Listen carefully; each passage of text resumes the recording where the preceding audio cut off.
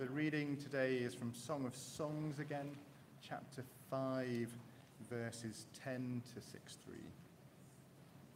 That's on page 683 of the Church Bibles.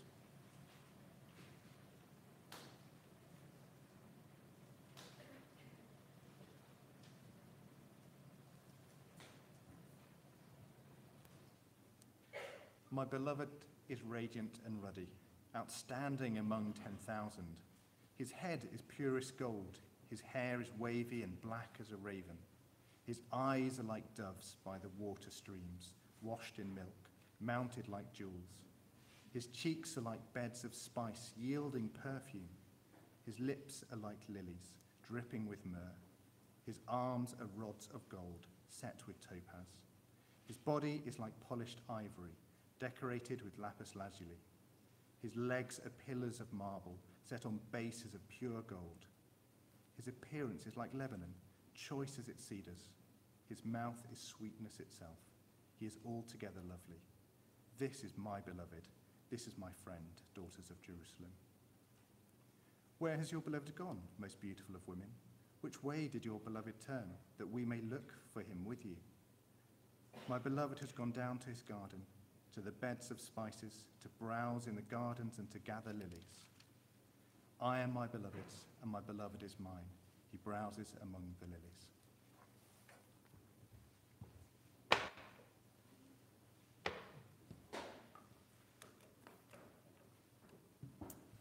Thank you very much, Dave. Do please keep that open, or if you didn't open it when it was announced to open it now, we'll be following along in there. And it will make much more sense if you can see it. My name's Maurice. I'm one of the leaders here. I'll be opening this passage up to us today. Let's pray before we jump in together. Lord, we thank you for all that we are seeing and having our eyes open to about what you're like as we read Song of Songs. We pray for that work of your Spirit today. Please will the Spirit, your Spirit, Jack's just been talking to us about, please will he be with us, fill us, bring us to see your glory, we pray. In Jesus' name, amen. Okay, let me begin by being honest. I mean, I hope I'm always honest, but particular honesty today. I think about what we should speak on over an academic year at church like quite a bit in advance. And you may have picked up, if you're a regular here, that this academic year, September to August, we're trying to focus on growing in our personal love for God and experiencing his love for us, particularly.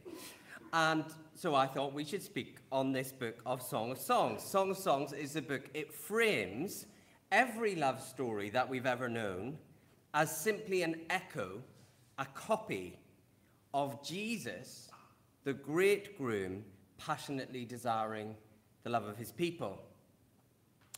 I think, though, I fear that as we've gone through the book, it appears that me, or maybe Josh as well, we can teach these things to you because that's what we're doing all the time. We're getting it right. We've sorted it out, and now I can tell you. But I need to be clear, I need to be honest with you, that this invitation to this type of spirituality, this deeply emotional, intimate knowing of Jesus, speaking about that has been pretty disruptive to me too. About a year ago, I blindly chose something to speak on because I knew it was vaguely to do with that thing we want to focus on for the year. And then I found God's shaking me up as I get ready to talk to you about it. And I'm saying this because the nature of all of this that we are talking about is an invitation for all of us to go on a journey. And you can't just sit and listen passively, nod along, or, not nod along, not even listen. Sit there, let it wash over you, and then go on your way. Or you can take the invitation to be a Christian, maybe in a different, better way than we were doing that before.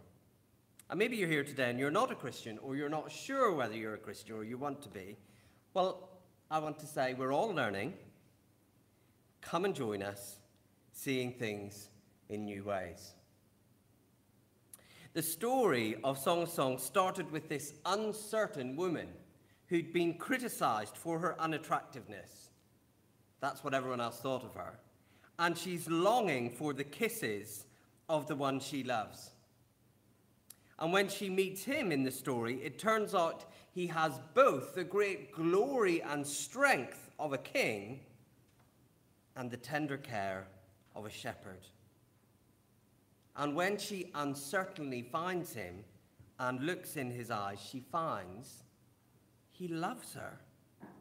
He welcomes her into his household. He shares everything he has for her with her. She spends time dreaming of being close to him, and then he arrives in kingly glory. There's a wedding. He speaks glorious words of confidence to her, building her confidence until they're truly united. It's a love story. But it is our story, isn't it? We wonder, are we loved? We look in the face of Jesus, the shepherd king, and discover he longs to pour out everything he has for you. We know and we dream that there's nothing better than closeness with him, and one day we'll experience that perfectly when he returns to make everything new. But last week, we started on an unsettling bit of the story. The king is knocking to come in and see his bride, and basically she can't be bothered getting up to open the door. So he respects her wishes, and he goes away. But she suddenly regrets her decision, and she finds that life outside the loving protection of her king is dangerous and difficult, and she longs for him back. And that may be you. You may have lost Jesus. Maybe for a while, you didn't want him interrupting your life, disturbing, disrupting the way that you were used to being a Christian. Maybe today you're at church because you're beginning to see that life outside the loving care of Jesus is even more battering and bruising than the disruption of being with him. When Josh talked about this last week, it spoke to me deeply, this idea that Jesus being let into every part of our life is what he's knocking to do, and it's intimidating. And it's actually different to the way I had fallen into being a Christian. Doing things for Jesus because, I respected him or I believed in him, which are all good things. But this call to let him love me and to love him back, that was a bell ringing. So if we have lost Jesus, how do we get him back? Well, we're going to go back to the love story to find out. How does the bride find him again? Her frantic searching for him has only got her into trouble. So how does she find him? This is the first thing that we see, being easily found. Look at the story unfolding here. The woman says in verse 8, "Help me find him." She says to this group of people, the daughters of Jerusalem who've been round her in the whole story, "I charge you, it's really important, find him and tell him I do want him. I'm faint with love, I got it wrong." The friends are, fair to say, unsympathetic. 5 verse 9, they say to her, "How is your beloved better than others, most beautiful of women? How is your beloved better than others that you so charge us?" Do you see what they're saying? She's like, "Please bring him back to me." And they're like, "Well, what is so good about him?" It's like, if he's not here, find another boyfriend. You're really beautiful. Look around. Plenty more fish in the sea. He's putting you through a lot of hard work here. Why are you chasing him in particular? And so she launches into this long poem, verses 10 to 16, describing every bit of him, from his head to his feet, and then saying what she longs for is for him to speak to her. And strangely, that convinces them. They say to her, okay, he is amazing, good. 6 verse 1, "Where is he then?" And that's a strange bit of the story, isn't it? Because you expect her to say, "That's why I'm talking to you." Remember, that's how it started? She was like, I can't find him. Can anyone help me find him? They're like, why should we bother helping you find him?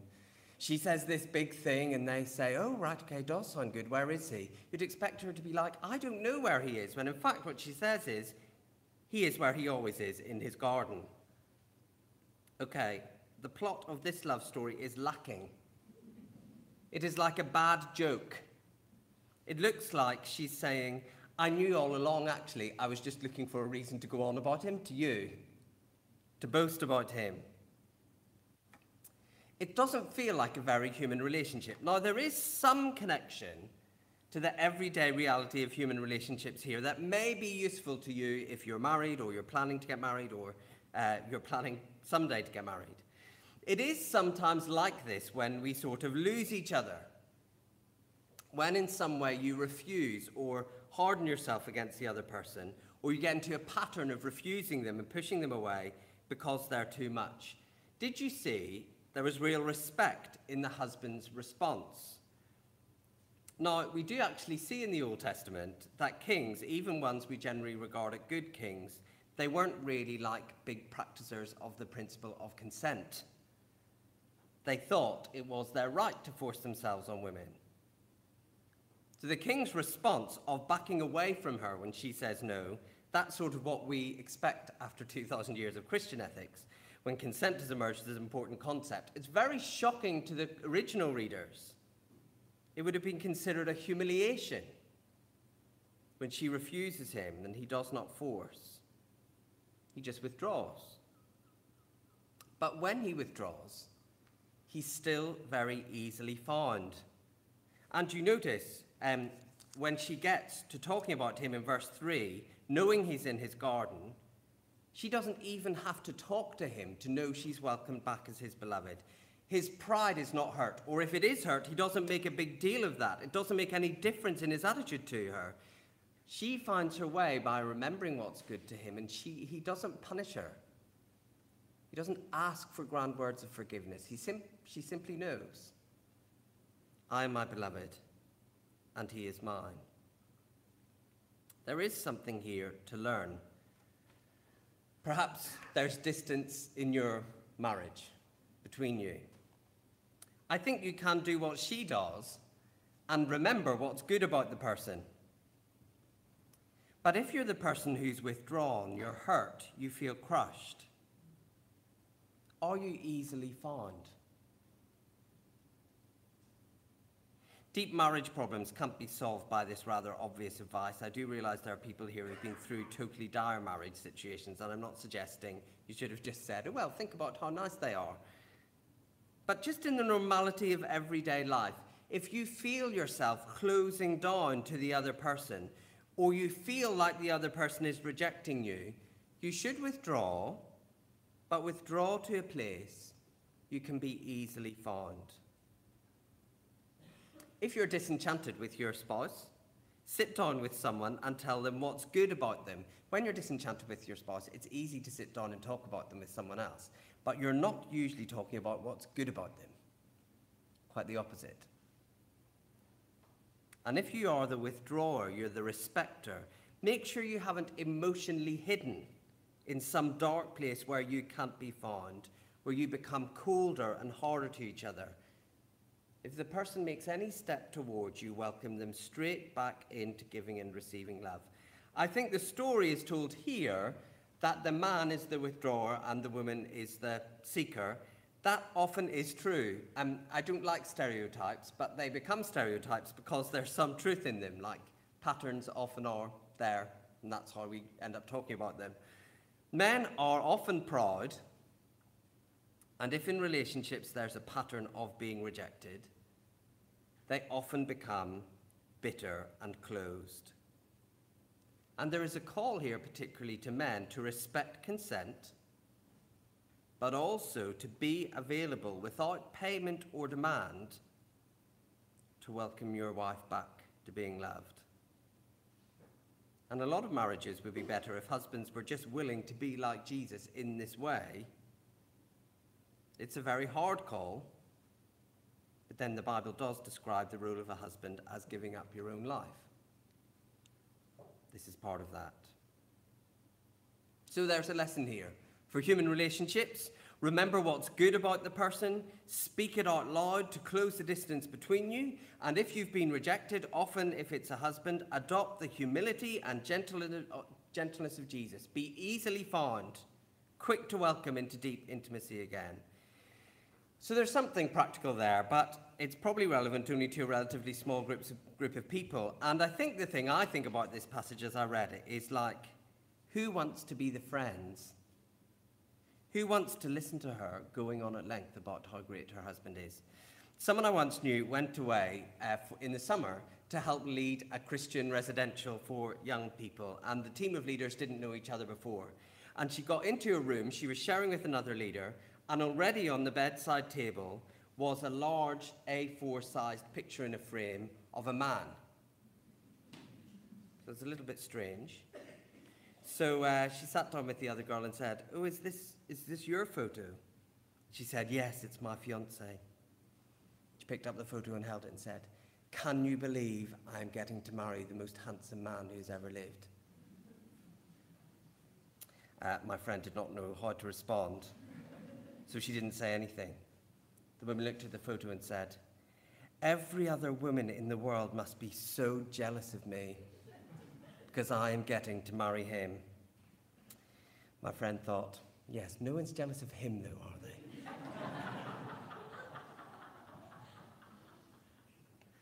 Who wants to be the friend listening to this poem? If this is just a relationships manual, is it really suggesting women go on about their fiancés and husbands in this way? I mean, there's a grain of truth here. You can articulate what is good about someone to help find your way back to them, but this goes far beyond admiration, doesn't it? Actually, to worship. And that is the second thing we're going to see. The main thing, really, this passage is about. That's the man. Anyway, finding Jesus through worship. What if you have lost Jesus? What if this dawning realization that what Christianity is offering you is not an ethical system, it is not stuff to do, it is not a pattern of attendance, it is a living, intimate experience of being loved by the best King of all kings? What if you've known that, and like me, you sort of lost it a bit? You've lost him. You've replaced experiencing that with just belief or respect. What should we do? Well, the way back Song of Songs shows us is remembering. More than remembering, expressing how great he is. Verses 10 to 16, she goes from the top to the bottom, and everything about him she goes over out loud about what is good about him. Going over in our heads, in words, in songs, repeating out loud his glory. Worshipping is the way back. Sometimes God seems far away. I remember there was a church near where I used to live that had those very tacky church signs outside all the time. I love them. I've talked about these before. There's a few ones like Carpenter of Nazareth seeks joiners. Yeah, it's cheesy, but it's good. Or long-standing problem, try kneeling. Or wise men looked for Jesus, they still do. Yeah, I love them all. One of them said, God seems far away. Guess who moved? That one's more profound, I think. God doesn't move away from us. But if we feel distance and he's not moved, what's the solution? It's to remember, not just to remember academically, but to express, to worship, to know that in Jesus you are close and accepted and loved by him. What needs to change is not your distance from God. He's always close. It's your heart's warmth to him, your love and appreciation. And that changes and grows as you deliberately remember and enjoy and speak and sing about how good he is. Now, it's interesting, her description of her lover, he doesn't actually sound like a normal human being. He's almost like a sort of statue, an unreal person. He has a gold head in verse 11. His arms are set with topazes. I mean, this is not a description of a normal human being. The language is borrowed, like so many times in Song of Songs, from other places in the Bible. People thought there was one great shepherd king who would look after them on behalf of God himself. And he was described, King David, as having ruddy cheeks. Verse 10, she says that about her beloved. People had learned there was one place, one land they could go, filled with life, with perfume in the presence of God. And that's the smell that she says he has. Her lover is the God you meet in the land. His legs are pillars of marble, cedars of Lebanon. They had one building where they met with God, and that's what his legs are like. She's saying he is the temple where they met with God. How, her friends say, is he better than everybody else? And she's saying he's better than everybody else. He's one amongst 10,000 because you meet God when you come face to face with him. That's why he's so good.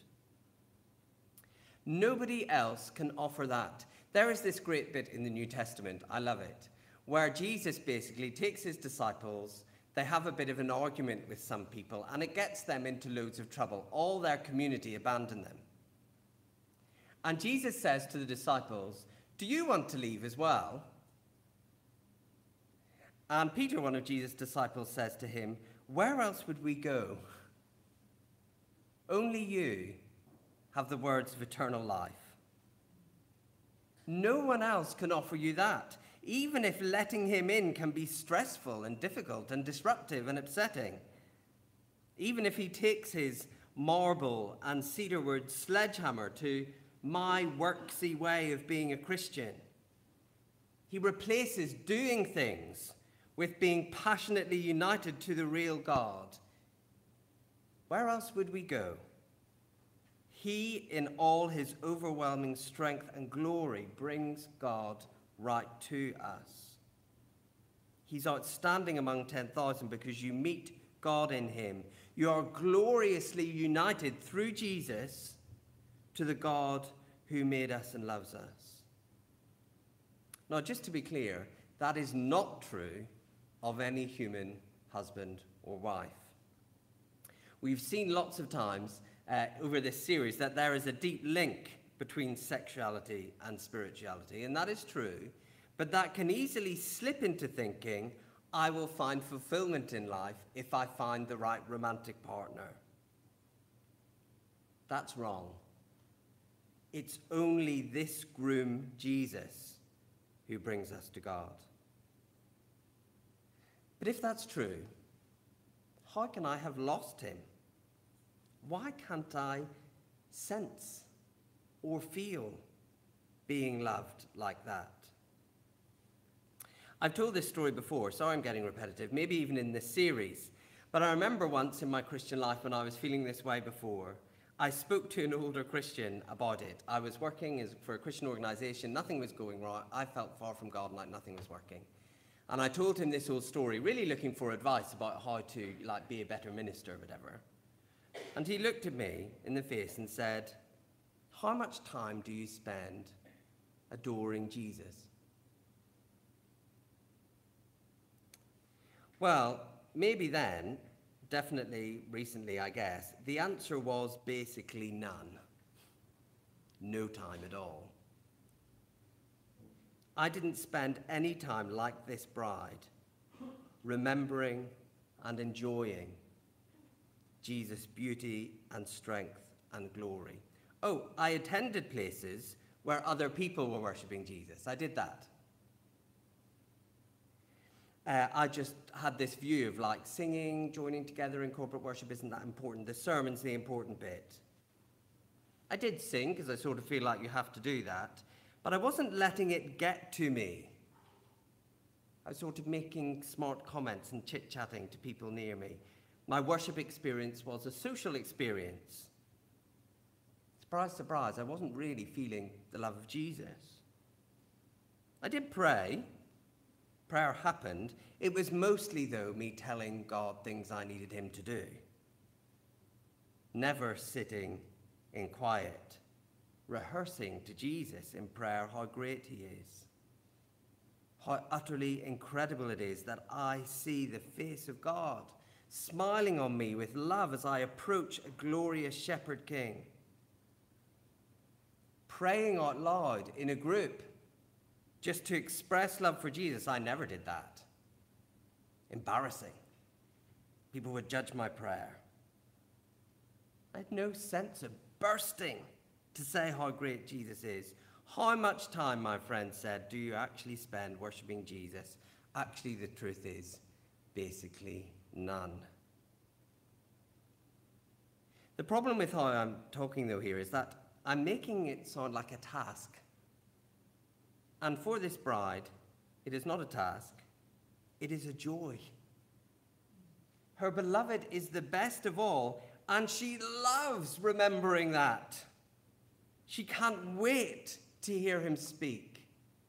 Her beloved, her friend.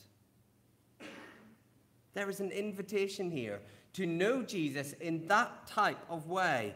The joy of outpouring yourself to God, to others in conversation, in shared prayer, together in singing. Stop trying to make Christianity a thing you do and let him in. When you adore him, you'll find him.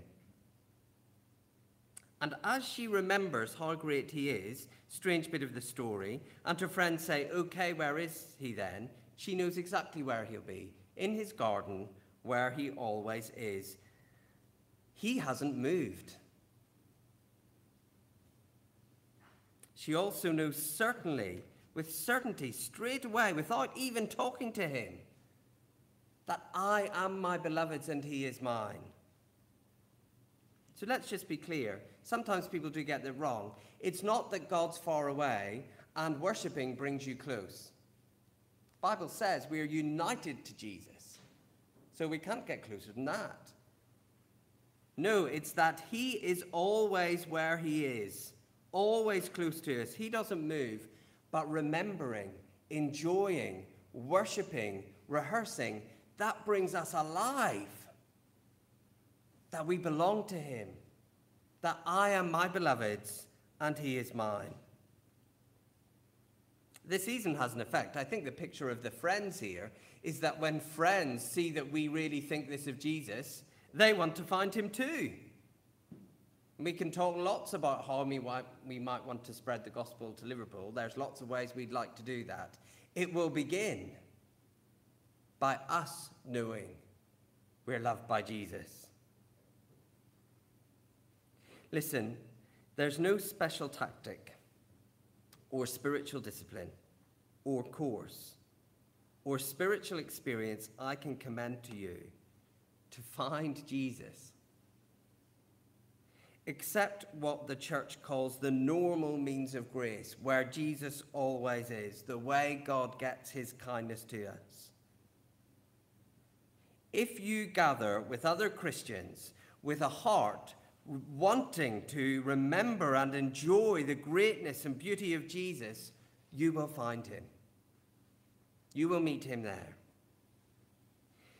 If you open the Bible, not just to read the Bible, but to meet Jesus, you will find him there.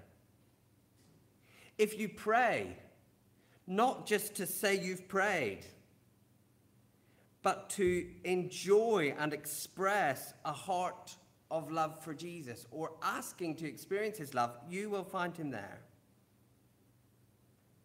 In a moment, we are going to come to his table to remember him in the truest, most physical way he gives us, to participate with physical bread and wine that we eat, that we actually want to be united with him. That's why we eat it. You will find him. And the reassurance, I am my beloved's, and he is mine. He will look after me and share everything he has with me. My heart will be awakened to this inexpressible joy of loving him. I am his. He is mine.